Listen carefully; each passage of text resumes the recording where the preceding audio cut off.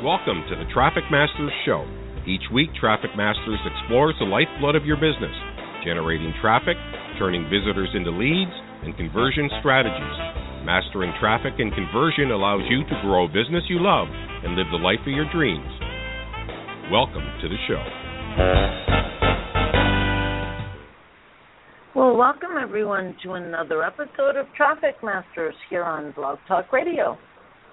I am your host, Gina Gaudio-Graves, the Dean and founder of Directions University and the co-founder of Divisio, D-U-V-I-S-I-O, at divisio.com.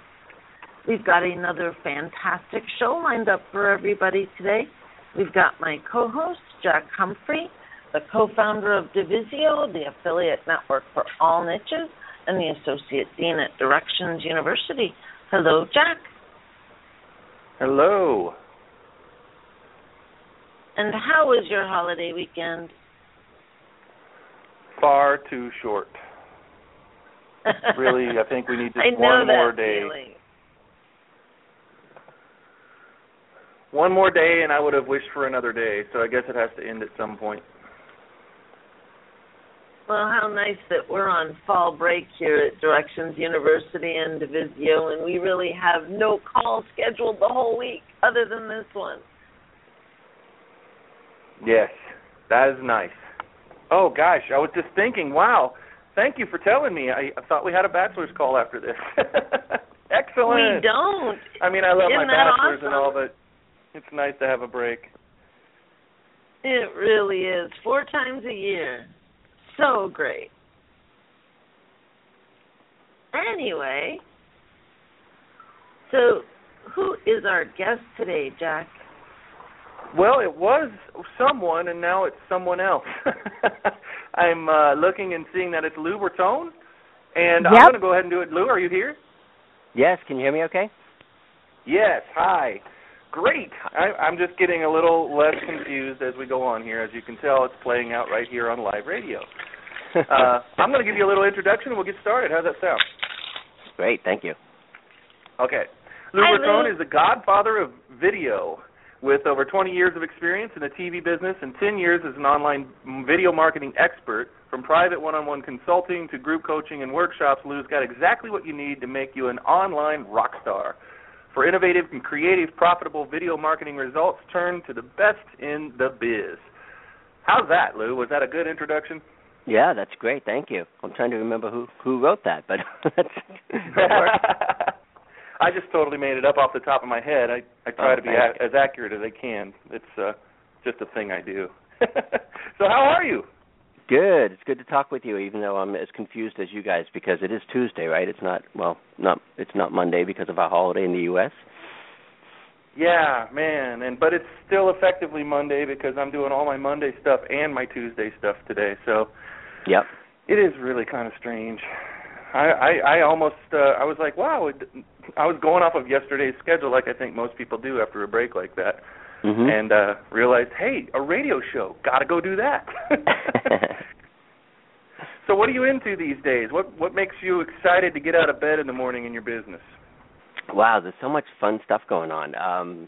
Just the whole situation and scene with video marketing and how it's really taken off. And it seems like there's a new platform or a new toy to play with almost every day with Blab and Periscope and all these new video streaming services.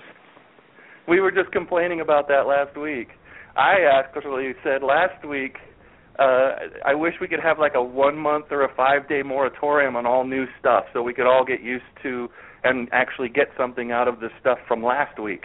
Right. We were talking about Blab and Periscope. I was a little frustrated with it. I've changed my mind since then, but at the moment I was like, man, I'm still like really loving Hangouts. Why is everybody moving on so quickly to everything else? But I can understand in your business, it is your business to know this stuff. So I like getting around people who make it their business to know this, so I can cheat off of you and know where I really need to go and what I really need to pay attention to. I know, it's crazy. It's hard to keep up with, and sometimes it makes your head spin. And I'm usually like, oh no, not again, not another one. But I do try and at least dip my toes in the water to see what everybody's buzzing about.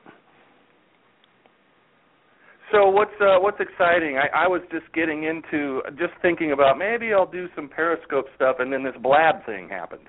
And I'm like, wait a minute, we didn't even have 5 seconds to check out Periscope, and now Blab, and now everybody's saying that's the second coming of Hangouts, and it just gets confusing. What do you recommend to people when they're marketers and they have all these billions of choices? It's not like back in the old days we had like a forum, and we were on AOL or something, and we really only had like 3 ways to like promote ourselves, and that was it. And now it's I wonder sometimes if it's as bad as before, because it's like a deer in the headlight scenario. You don't know what to do, and you hear people being excited about stuff, but you don't know if that's going to translate into exciting things for your business. It might be for theirs, but not yours. How do you help people get a handle on that?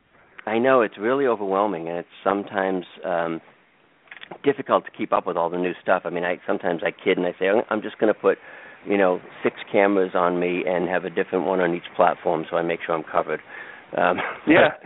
Short of getting, 6 iPhones and using 6 different platforms. I think it's really a matter of people finding their video sweet spot. I mean, if Hangouts is working for you and you like doing Hangouts, that's great. If you want to, test the waters with Blab or Periscope, you can try those. I think with each new iteration or each new tool, it's really just getting easier to be on video. I mean, with Blab and Periscope, you pretty much just, fire up your iPhone and go. So I think one of the advantages is that, that it's just gotten a lot easier. So I think at this point it's kind of, fool around with a few different platforms, find the one that you're most comfortable with, and go with that. Just find your sweet spot and say, you know what, I'm going to use, I like Hangouts, it's working for me, I'm going to keep using that. Because it's really all about connecting with your audience. At the end of the day, the platform is just a conduit, and the real important part is connecting with your audience. Yeah. I watched Joel Comm recreate himself once again, in the last month on Blab. And really, I think he put out a thing on Facebook asking everybody what he should do next. I think I remember that. It might have been him. It might have been somebody else. I'm thinking it was him. And he actually was like, I know what I think I might want to do, but I'd like to hear from you guys. What do you want me to do next?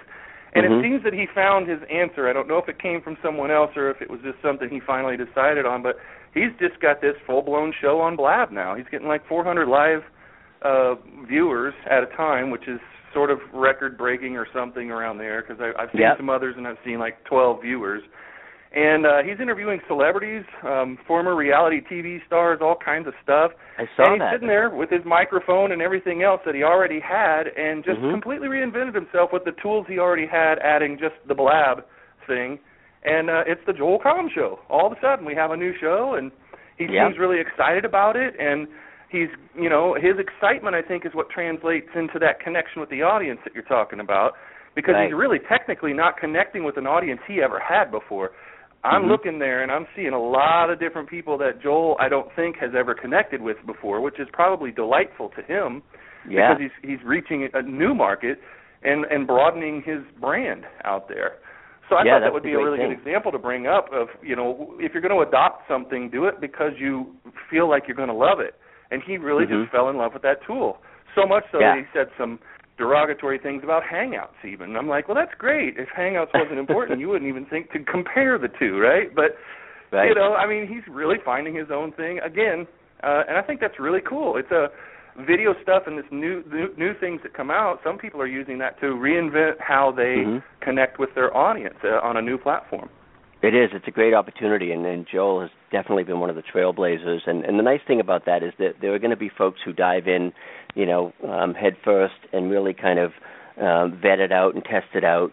And, they're blazing the trail so that we can all say, oh, you know what, that's working for Joel, maybe it'll work for me. Or he's kind of gone through the testing phase for us. Now we can jump in and just start broadcasting. So we're fortunate to have folks like that who are willing to jump into these new platforms and kind of give them a test drive. But again, the nice thing is it is a way for him to connect with some new people and some other folks that are using that that may not be on Hangouts, or they may not be watching more traditional means of streaming video.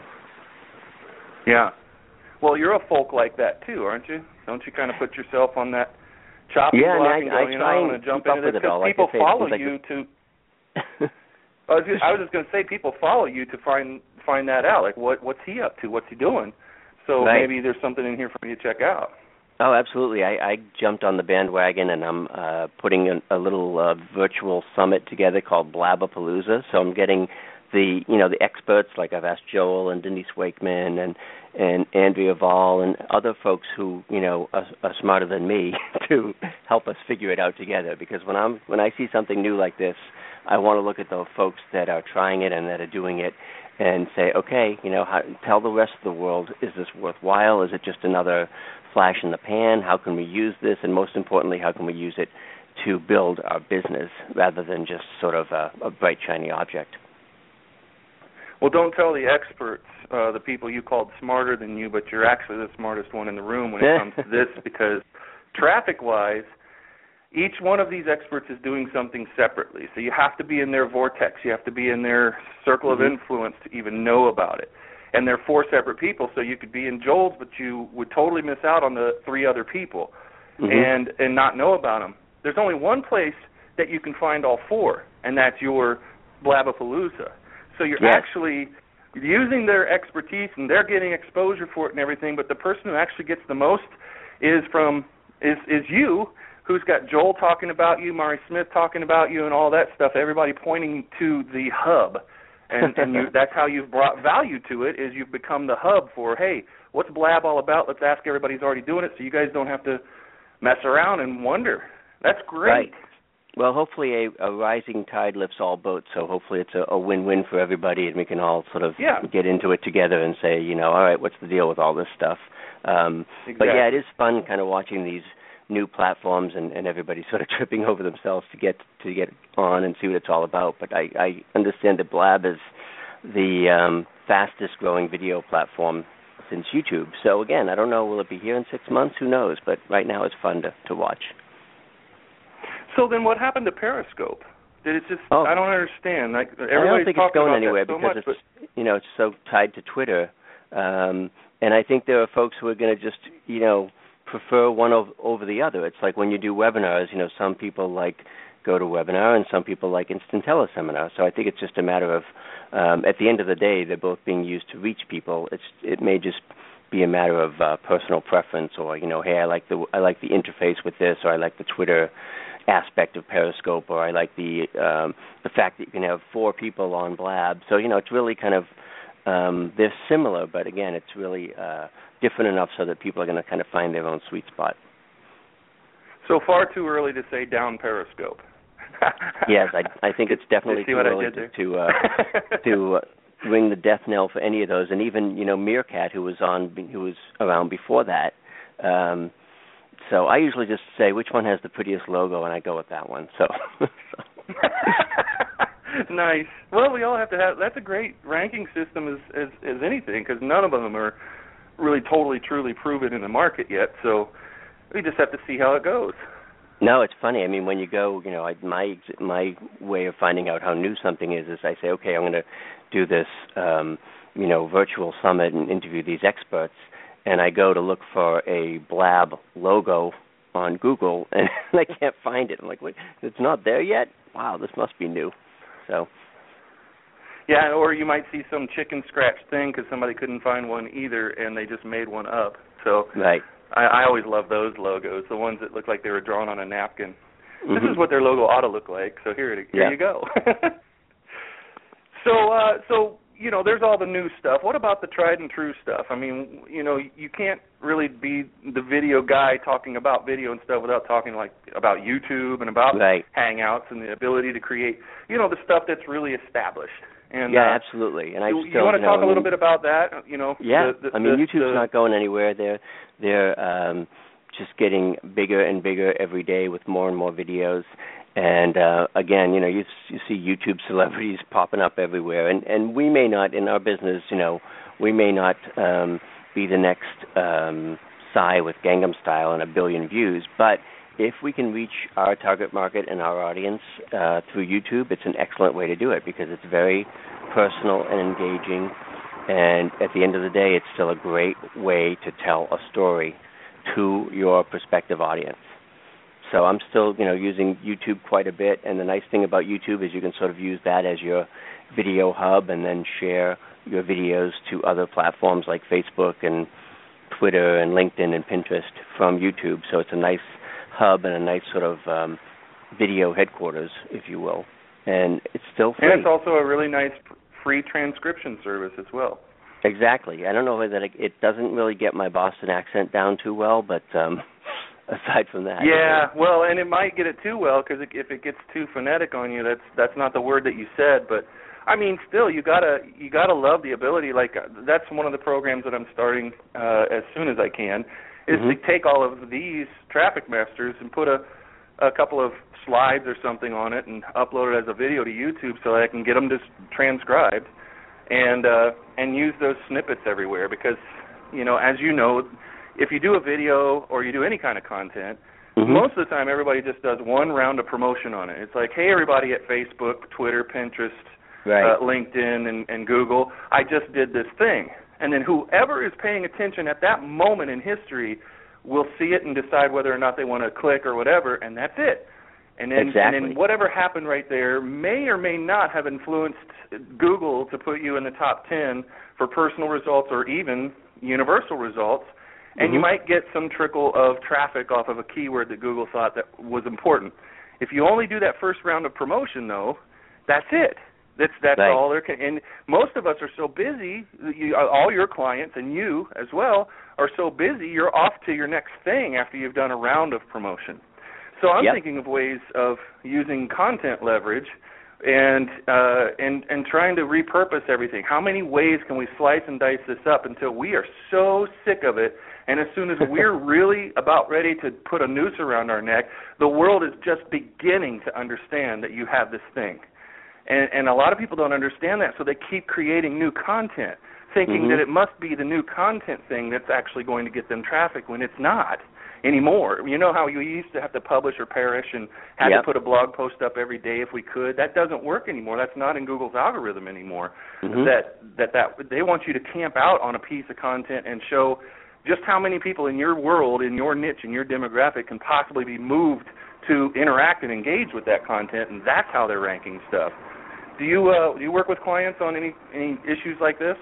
Yeah, exactly, and I'm glad you brought that up because it's really true. I mean, I kind of almost see it as, your video's on a merry-go-round, and if your audience is watching the merry-go-round go round, they may not see it until it comes around next time. Or you're standing on the banks of a river and your video's on a boat that just went by, but the person wasn't on the bank of the river that time. So I'm a big believer in repurposing and slicing and dicing that content to get it out there again in as many platforms as possible.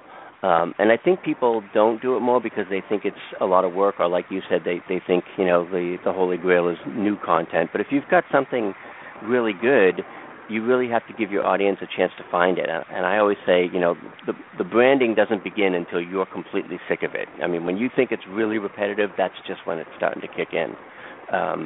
It's a little bit like the band has to play their hit song from 20 years ago because that's what they're known for. But if you don't play that at the concert, they're going to be disappointed. So you got to play your hit, and you got to make sure that people are there to hear it when you play it. So repurpose, and it may not be as difficult as you think because, again, even with something like YouTube, you can take that video and send it to Facebook as well, or tweet it out a few times, or put it on your website or blog, or make, a 30-second version of it from the 3-minute version that you had on YouTube.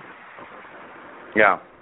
Well, and I always like to tell people, with your 1-hour things, like we're on a 1-hour thing now, or you might have a hangout that's typically an hour or even longer, or even your 30-minute stuff.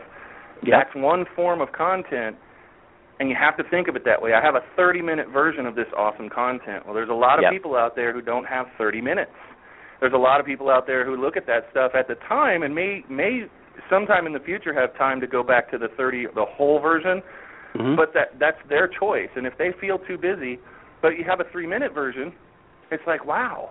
Okay, so that 3 minutes was really stellar. So if you take the 3 minutes that were most impactful, like the question you answered today, Lou, I'm gonna cut that out, and then that everybody's like, oh my God, if the rest of this thing is like that, and they don't know, that might have been the best piece, it might have not been the best piece. It depends on them and their reaction to it. But if you got them to listen to 3 minutes, it's just like copywriting. Your headline is just to get people to the subhead, and the subhead is just to get people to the first paragraph. And people don't understand that when they're first new to copywriting. Every piece of content you put out is just a stepping stone to the next thing you want them to do. And so if the stepping stone is too big, and literally they're walking up steps and the step is 6 feet tall, they can't get up that thing. And if you have a 30-minute video and they're running to catch a bus or something, they can't do that. So they blow it off, and it's like, wow, I'll save it for later. And we all know how that goes, right? You're going to have like a 1/1000% of those people actually coming back because there's new content all the time. But if you had a 3-minute teaser and it was the best of that little segment of content, then that will make them go, all right, well, I'll watch this on the bus.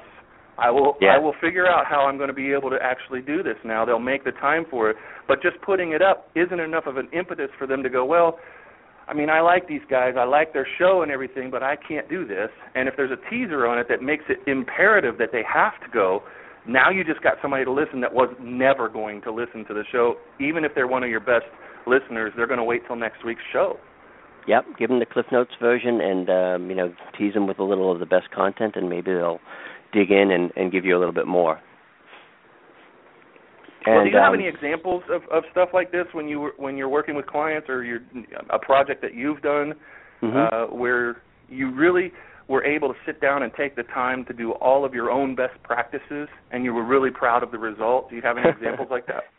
Yeah, I mean, it's different with each client because they all have different goals, but a lot of times they just want to establish a beachhead or a presence on YouTube and start to share their content and, make a big impact and get a lot of videos on YouTube in the shortest amount of time possible. So what I often recommend, this is my little ninja trick, is I recommend that they do quick little Google Hangouts with no audience, really just using the Hangout as a means to record a video and get it onto YouTube quickly because your Hangout will go back to your YouTube account. So if you do quick little 30-second to 1-minute tips and you do a bunch of those, say, a dozen of those, and you do them via Hangout, in really short order you're going to have a dozen quick little videos on YouTube, each separate little video. So that's going to give you a good head start on YouTube. It's going to give you good content, nice and short content so that people can kind of get a taste of what you offer without having to dig too deep.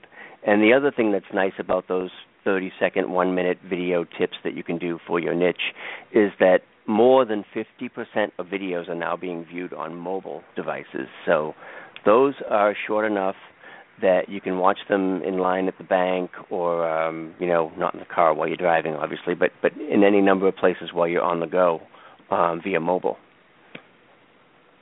Nice. I think I saw the most extreme example of that in a campaign that Tony Robbins ran for quite a while. He might still be doing it, but I haven't seen. But it was just 15-second videos. Somebody was pouring through all of his archives, which there's just 10 terabytes of stuff since his career started, all been filmed and everything else, and they're just picking out really neat things that he said, little things that would fit in 15 seconds. Wow. Can you imagine the person that got paid to do that editing job because it just was just slice, slice, slice, slice, slice, slice, slice. But it was extremely smart because he could get in front of people very quickly and not make any demands at all of them because you can watch the video right on Facebook. So it's like click and watch, and it's only 15 seconds. It didn't take 15 minutes to buffer or anything. It's just bam. And it's like, wow. And then the corresponding link to if you were really turned on by that, and I thought, man, he must be totally, totally raking in the traffic. I saw him convert it to a paid campaign as well, and I'm sure it worked out really good because it's that little, little teaser that gets you to the next thing. It's not too big of an ask for people. It's a great lead magnet, and it's a great example of meeting people where they are. So if they're in a hurry, if they're on the go, if they're on mobile, you're basically creating content that caters to their needs rather than saying, you have to come to YouTube and watch my 5-minute video. It's really meeting them where they are. You've mentioned being on mobile a few times, and that obviously being a big difference than lap and desktop. But there was a new study that came out. Yahoo reported on it, and the decline continues for the amount of time people spend on their browsers on a mobile device. And it's down to an epic low of 14% of their mobile time is now spent opening up a browser and going somewhere. That means the rest of their time, 86%, is spent straight directly in apps. How does that affect the video marketing that we're doing, and how can we make sure that we're still showing up on those guys' radar? Yeah, that's a great question. You want to have to keep track of, the apps and maybe survey your folks and find out what they're doing, what apps they like. I've got, my wife makes fun of me because I have like 200 apps on my iPhone trying to keep track of all of them. But again, you've got to meet your audience where they are. Not, you can't necessarily pull them to where you are. You've got to make sure that you're already there to meet them when they go to that app or when they open their favorite app, that you're still part of that. So I think that's one of the reasons why podcasting is still so popular, because iTunes is so ubiquitous. It's fairly easy to find. You don't have to dig around for this stuff. You can just, go to iTunes and find your favorite podcast and download it and listen to it, on your jog or whatever. So you really do have to, think about the way society is moving and the way that your users are using these platforms, and try and, get in front of them wherever they are. But the interesting thing I see all the time is I kind of watch I have twin 17-year-old children, or mini adults, and I kind of watch the way they consume media, and they don't really make any distinction between screens now, whether it's TV, mobile, computer, iPad. It's all just a portal to them. They don't say, let's go watch a show on TV. They may watch a TV show on the iPad, or they may use their Apple TV to get on the Internet. So they're not making any distinction between the screens, and I think we have to start to think about that too, in terms of, we can, as long as we create good content, we just need to make sure that it can be delivered and consumed on virtually any device. Yeah, good point. Yeah, and I wonder. The other thing is I'm sorry. I was just going to say, my kids don't watch TV anymore. They just DVR what they like and watch it when they're ready to watch it. They're not going to say, I'm not going to sit here at 9 o'clock to wait for this show. I'm going to watch it when I want to watch it. Exactly. Well, we kind of do a lot of that around here, too. It's massively convenient. That this is a really critical element that people over the age of, 40 or something, kind of aren't getting. That it's really old school with a new technology. Yep. You don't sit around and have conversations with people that you're not interested in. Okay? If somebody's having a conversation with you about something you're not interested in at dinner, you change the conversation, or you get up and you talk to someone else. Right. So the concept of having a choice about how you're interacting in the moment is just common. Yet, for marketing, I think a lot of people aren't really understanding that the tools, when you put your message out there, it's really important to do it in a way that is about giving the other people choices. Like I wanted to say something about the teaser videos. Yeah. And one of the things that I used to do all the time for clients, we would make teaser videos in these 5 formats. We would do how to, what not to, top 3, most important, and then we would always do something like you'll never guess what happened when. Okay? Those 5 little formulas on any topic, and it can be the same topic, made great 1 to 2 minute videos, and all we did was just copy tabloids. Those are the kind of formats. But the thing that we found more than, it didn't matter whether it was plumbing or health food, or it just really didn't matter. We did this one time for a company that makes, fireplaces. It sells outdoor furniture, and fire pits and stuff. It really didn't matter, but the thing that was so cool is we found those little tiny things that many, many, many people watched them on mobile phones when the trend was still mostly desktop. Yeah. And so this made us understand that that particular group really just wanted that little piece of information. And now what I was wondering, Lou, is what are the tools and stuff that you're using to tie that into gathering those leads and really incorporating that into the marketing system? Because I think there's two things businesses forget, and that's one, make it so that people actually want to consume your information. And that's the short things, understand that people aren't distinguishing between their devices. And then two, how does that business really pull it into gathering those leads or, monetizing it? Right, yeah, and that's always been the challenge with all these platforms is that at the end of the day, you have to drive that traffic back to a site or an area that you control. So if you're on YouTube, you want to drive your traffic back to your web page or your sales page because you control the real estate there and not YouTube. Or if, even with Facebook, even though you have your own profile, you still want to get as much of the traffic as possible back to your environment and your space where you control the experience, you control the environment, and most importantly, you can continue to engage that viewer so that eventually they'll become a customer. I always kid it's like, well, there's no buy button on YouTube, which isn't exactly true. I mean, you can do ads and things like that, but if I'm getting a lot of YouTube traffic, that's great, but it's still just views. It's not necessarily purchases or other actions that I want them to take. So what we all have to remember is that it's great to have all these platforms and all these sources of traffic, but at some point you've got to funnel them back to your home base. So what are some of the? So I know exactly what you're talking about there because I did a commercial for Authority Site Center many years ago. I found some stock footage of a baby gorilla doing something kind of gross but funny too, and I put words to it. And then I totally messed it up and said funny monkey commercial, forgetting that it was a gorilla, but it actually worked out really well because that was a huge search term, monkey stuff, anything related, and gorillas were far less in search volume.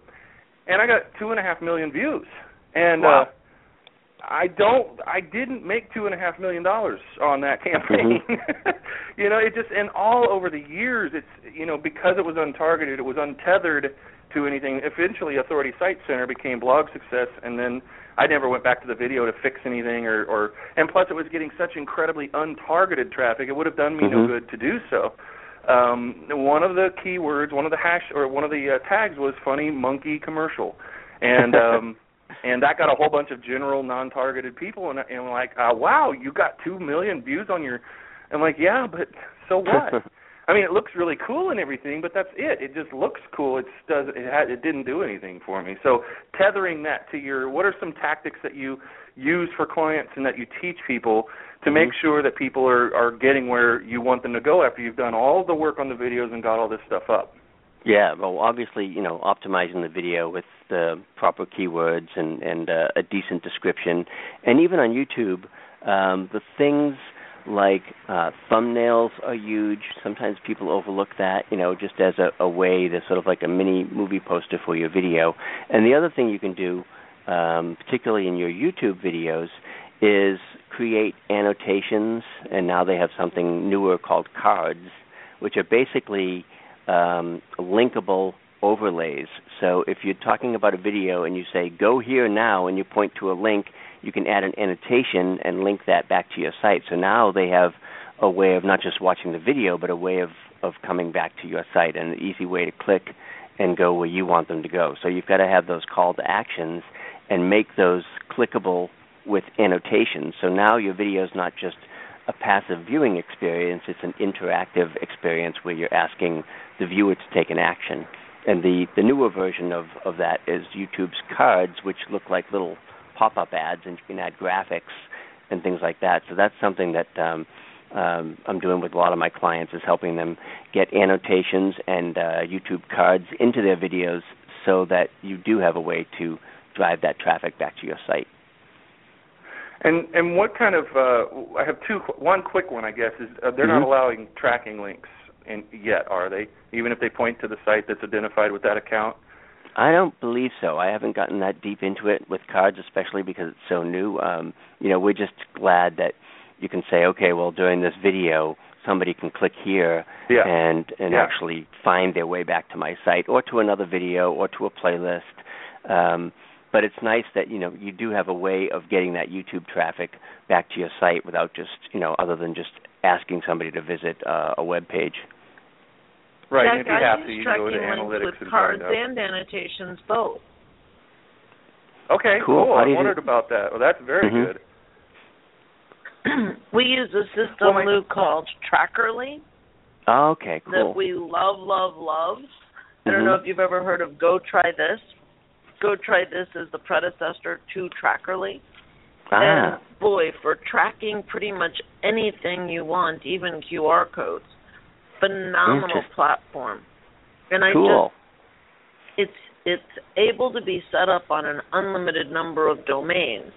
So I simply make sure that my associated website is one of the domains I have Trackerly set up on, and I use tracking links with all of our annotations and cards, Jack. Sweet. Well, that's exactly what I wanted to lead into the next question with, was what do you expect, what do you like to get for yourself or clients when you've got this sort of tether back to the site, the call to action? What kind of clicks are you liking to see right now as far as on those links and once that's incorporated? Because a lot of people are like, they stop right here. They're like, wow, okay, we can put our links there. And then I haven't heard anybody talk about tracking. Now we have, and I'm just getting ready to hear from you. What do you expect a click ratio to be on those kinds of links for you or your clients? We haven't measured it that much yet, especially with cards because it's relatively new. But basically, we're asking them for an easy ask. It may be an opt-in or a freebie or a really low price, low barrier to entry offer.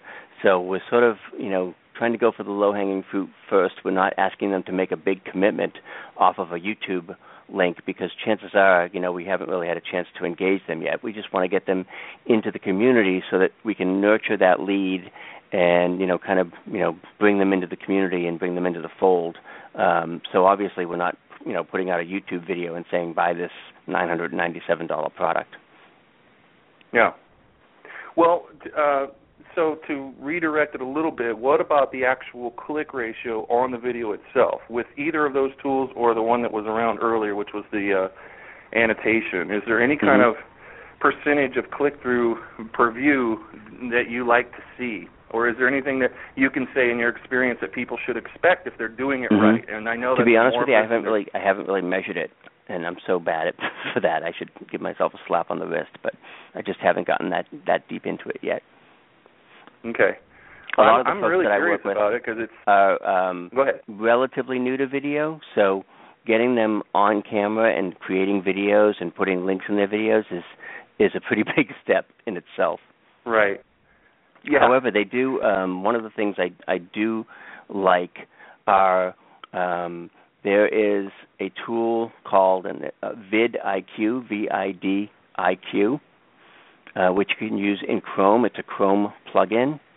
And one of the things that people tend to overlook is that, maybe they get lazy and their video's up and they're just excited to have it posted. But you can really get into the keywords and do some great keyword research because if you have vidIQ set up on your Chrome browser, it's going to automatically tell you what keywords competitors are using. So if I go to a competitor's website and look at it, vidIQ is going to show me the exact keywords that competitor is using. So I can, just for research purposes, I can see, okay, what keywords are they using? Maybe this video has a ton of views, and I'm wondering, okay, how do they get that many views? Maybe it's the keywords. So I can look and see what keywords that competitor is using and decide whether or not I want to piggyback on some of those or ride their coattails and use some of the same keywords or tags. Are you talking about, so you're talking about tags and then keywords like that you're using in the description. Are you also talking about the keywords that are in the video itself? No, really, when you're uploading your video, I'm talking more about to optimize the video, make sure you're putting keywords in your title, description, and tags. And, obviously what YouTube calls tags are just your keywords. So right. With the vidIQ tool, and there is a free version of it, you can see, okay, well, here's what this video has 10,000 views, and these are the keywords they use. Oh, okay, I didn't think of that one. I'll use, I should use that same keyword in my video because it's similar, and obviously they're getting good traffic on that keyword. Do you think the transcript matters? Because Google reads whatever it can, and their voice recognition is how that transcript is not only created, but how Google understands truly what's in your video. Because Google got tired of people optimizing their videos for the things it wasn't, Yeah, keyword stuffing and all that crazy stuff. Yeah. So this is how they combat that. They know what's in your video. They know what you're saying. They'll get your accent wrong and they'll get certain words wrong, but it's really quite accurate. If people listening have not looked at a transcript that Google or that YouTube creates for a video, go do that. It's in the more area. Most people don't even know it's there. A lot of people who create videos don't even know that their videos are getting transcribed. I know. But those are words. All the little nooks and crannies of YouTube and all the little features that they have. And I have seen some, and I don't really do it too much with my clients, but I have seen some folks put the entire transcript of their video into the description section of their video. Again, I prefer to use that for linking out to other sites and things like that. But YouTube gives you an enormous amount of space for your description. So one of the ways you can make sure that your keywords get in there is to include the transcript of the video in your description. Well, would it then be good advice to give to people who are creating videos even if you're creating on-the-fly stuff, to have a keyword list to make sure that you might have a way of describing something, and this isn't a bad thing. It's taught, and it's a really good thing to know. Come up with your own nomenclature for things so that if it takes off, then everybody starts using inbound marketing, which is a totally ridiculous and stupid, empty term that somebody made up at HubSpot so that they can own that term and get everybody else in the world talking about this thing called inbound marketing, which is nothing more than content marketing. And but now they've changed it. So there's a good reason to do that. But you might find yourself, if you're doing a video, talking in terms that people aren't using to search, when you could very easily remember this is going to be transcribed, and Google knows everything that's in this video now. They don't have to rely on the title, the description, and the tags alone to know what's in that video. They also look at the comments that people make and the keywords that are in the comments. And if the keywords are relevant to what the video says it's about and what Google knows is in the video, it ranks those higher in YouTube search. So would you advise people to kind of think about that, and how would you get them to think about how they're creating their videos, knowing that every word that they say in the video itself is also search engine optimization? Right. So you may have to avoid jargon or industry terms that are so specific that they're not going to resonate with the larger audience. But it's kind of like those regional dialects and things like that, and that's why you should know. And why I like that vidIQ tool. You can see what other folks are using, because you might be talking about soda, but somebody in a different part of the country calls it pop or tonic or whatever. In New England we call it tonic. So just those little nuances are important. You don't want to leave out an entire, I should have called it, my video's about soda, I should have called it pop because that's what they call it in the Midwest. So it's just good to know what other keywords folks are using so that you don't get, you're so close to it, you may just not even think of those other ones. Yeah. I wonder if vidIQ looks at the transcript too and not just the, if they don't, you're welcome to go and be their on biggest, the paid versions. They have all hero. kinds of groovy bells and whistles that tell you watch time and things like that, which is also really important because, and you can see your watch time in the YouTube analytics and YouTube research, but watch time has become such an important piece of videos and ranking that you want to know, if you can look at your videos and see, well, there's a significant drop-off at 35 seconds, maybe I ought to keep this one under 30 seconds, or maybe I should, slice and dice my videos so that rather than doing, one 10-minute video, I should do 5 2-minute videos. Yeah. All very good points. And I like this discussion because, like you said, there are so many nuances. We could have just called this, if we wanted, the YouTube hour with Lou, because and it would take. I mean, you could actually do a lot more than an hour, right? You could go into all the other little nooks and crannies and talk. And I think a lot of people aren't getting that. They're, like you said, your clients, and we have Brick Road Media does local businesses, marketing, small business stuff, and it's the same thing. They just want to get on YouTube. Mm-hmm. And you're so happy that you finally got them to put, something together, or you went through all that. You're so tired, but the work is only just beginning. I mean, it really only should be just beginning at that point, except they're tired, they're moving on to other things, you're tired, you got other clients. Yeah, but it's for crazy. all of you DIYers, you guys aren't done when you get the video up. Yeah, you could spend a ton of time really getting into it and digging deep, and that's the thing. It's like, okay, well, they finally managed to get on camera and get a take that was usable, and there's sort of all the performance side of it of like, okay, well, I finally got this done. It's like, oh, you mean I have to go back in and do more to optimize it, and I have to actually promote it and share it, and so. Yeah. So it's not like the old, if you build it, they will come. Once your video's done, that's really just the first, as you say, the first step in the process. How do you get your clients to envision the attitude of a certain platform like YouTube? There's a little bit of a culture. It's wide ranging, and everybody's watching every single kind of video you can possibly think of, from different industries to pop culture, which is the biggest one, and everything in between. But do you ever coach anybody to create videos and try to tie things in, to celebrities or movies that are coming out or whatever, to make analogies that make them relevant through the thing that everybody's actually on YouTube to look at? Or is that absolutely. I mean, and some of that comes with your brand as well. Like I did, I'm sure you've seen the direct TV ads with Rob Lowe and various football guys that say, don't be this me. So I did one for, hey, I'm Lou Bortone and I make great videos. And I said, and I'm wise guy Lou Bortone and I make really crappy videos. So if you can do parody, or if you can tie into culture or something that folks already know, you're gonna kind of tap into something that's already popular. So you're going to be a little bit ahead of the game. But a lot of that has to do with your brand. I mean, I do a lot of crazy stuff, so I can dress up as characters and things like that. There may be other businesses that don't want to do it that way, but you really have to embrace your brand and find your voice, and then use that voice on YouTube. So you can't go and say, I'm going to copy Gary Vaynerchuk because only Gary's Gary and he's going to curse and do his thing. You got to really have your own voice and your own personality on YouTube. And I think sometimes when people first go on YouTube, they feel like they have to be more, corporate or stuffy or whatever. And I say, that's the best place to let it all hang out and express yourself and really, be you. Is the best thing that you can do on YouTube. Yeah.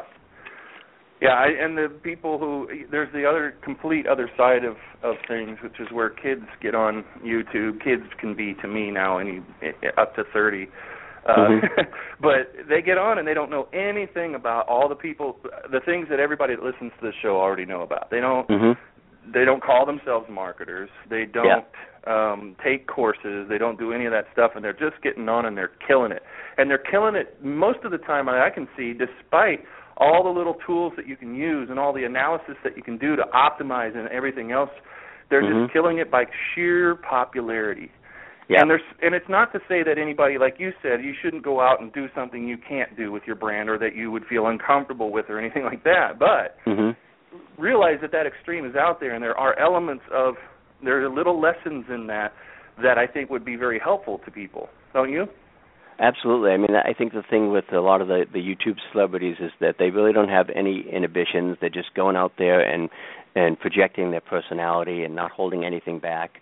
And, I'm like, damn them, how'd they make it look so easy, But I know. That's the thing. I mean, they're not really, they don't maybe even know that they're branding, but they're, because they're just kind of going out there having fun being themselves, they're essentially building a brand and a personality on YouTube. And I think, YouTube loves that because there's just so much variety there. And, if the more fun and colorful you are, the more followers you're going to get. I mean, I look at this PewDiePie that my son watches all the time, and I'm like, why is he getting 1 million views on playing a video game? It's just, It just connects and resonates. My son watches that constantly. Yeah, it just comes back to, again, at the end of the day, you can have the best technology, the best platform, the best optimization, but you've got to have the content. At the end of the day, it's all about, your message. You read my mind. It is all about the content. So one of the things you said, I hate these guys. It makes it. Well, you didn't say this, but I've said this before. These guys make it look so easy. The thing is, what they're doing is quite easy. When it comes to, if you've ever seen a talking head video, Gemma something, she's really popular. Anyway, you'll notice that she says something really funny, and then it cuts. Mm-hmm. There's just a slight movement in her head. You can tell that the video got cut there. And what she's doing there is raw video editing. And she's letting it roll, and she's not stopping the camera, and she makes mistakes, and she says things wrong, and you don't get to see any of that. All she does is then go back into the editor and cut the parts she likes together. She never stops rolling. And it actually looks like a Hollywood editing technique. It looks like she did that on purpose, but actually she had no idea how to do it any other way.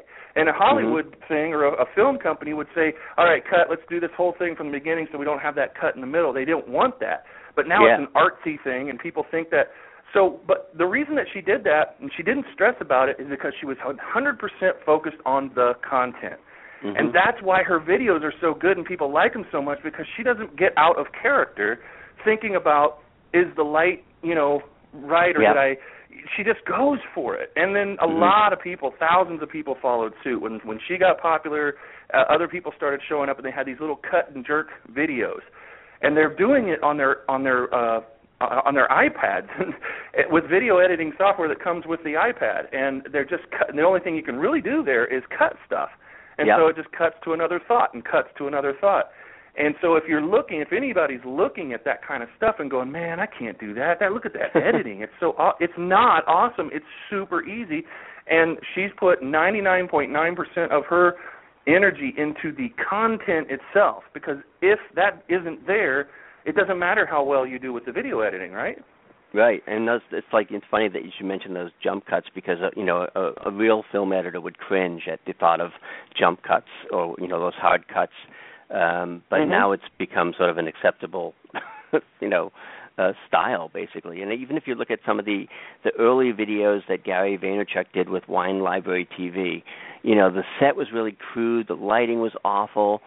I mean, really, the production quality was terrible, but he had so much passion about what he was talking about and was so intent on getting his message out to the world that, it just exploded.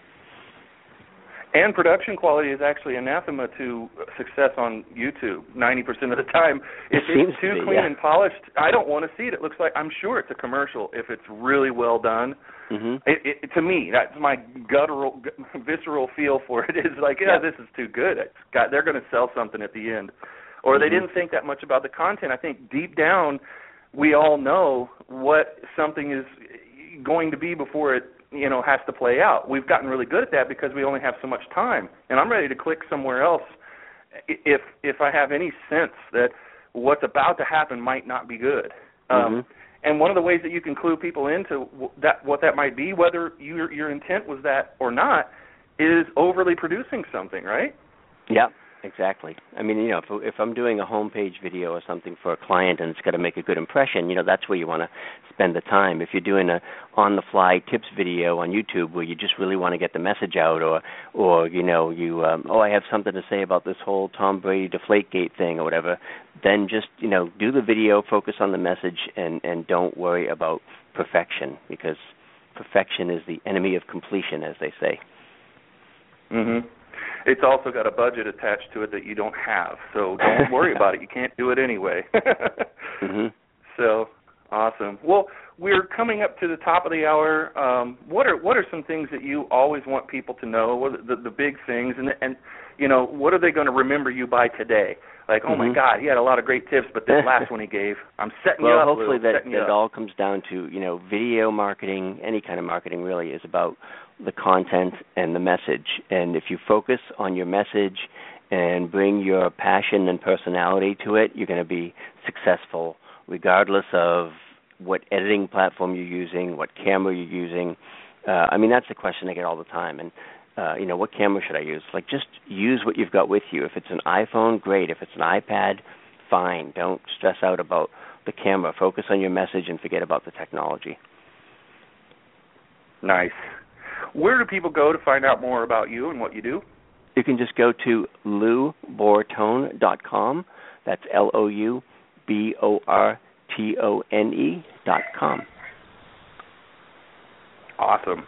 And really, can you elaborate a little bit more on the kinds of things, the kind of people that you want to work with, the kind of projects that you're really interested in working on right now? Sure. I work with coaches, consultants, authors, speakers, basically helping them up-level their video presence and their video branding, video marketing, so that they can get their message out to more people and hopefully make more money. Awesome. Well, Lou, thanks so much for being here. I'm going to turn you over to Gina. I know she's got some words for you, too, but thank you so much. Thank you. Jack, you always forget. My name is Gina Gaudio-Graves. That's audio with a G. I am not the video girl at all. Well, without audio, you wouldn't have the video. That's true. So it's really important. There you go. You don't. Go ahead, Jack. I was just going to say, well, that's one of the things that I really actually like is that when you guys are talking about repurposing and everything, you have two things now. When you have video, you have two things. You have video and you have audio, and there's the key to your repurposing. And one of the things that I really like to do, like we have audio right now in the can for this interview, and I'm going to turn it into video. And it won't be the most interesting video content, but it will get me the key to the kingdom, which is YouTube, because the only thing you can put up at YouTube is a video. Mm-hmm. So audio is very, very important. Yeah, all right. We love repurposing, though. Anytime we can take a piece of content, doesn't matter how it was created, and get it into as many of the creative formats as possible, audio, text, video, images, and slideshow, 5 different ones. Well, shoot, that's just so much better than having to go create more content. There's already way too much of it. Absolutely. Yeah. Yep. Well, thank you so much, Lou. Thank you, Jack. Thank you. And remind everyone one more time where they can find you, Lou, as we wrap up today. Just go to www.loubortone.com. That's BORTONE. Thanks again, Lou. Thanks, Jack. And we will be back next week, same time, same place, for another episode of Traffic Masters. Have a great week, everybody. Bye-bye. Join us Tuesday at noon Eastern for the next episode of Traffic Masters. From traffic to conversion to business success. All set? Hello? Thanks.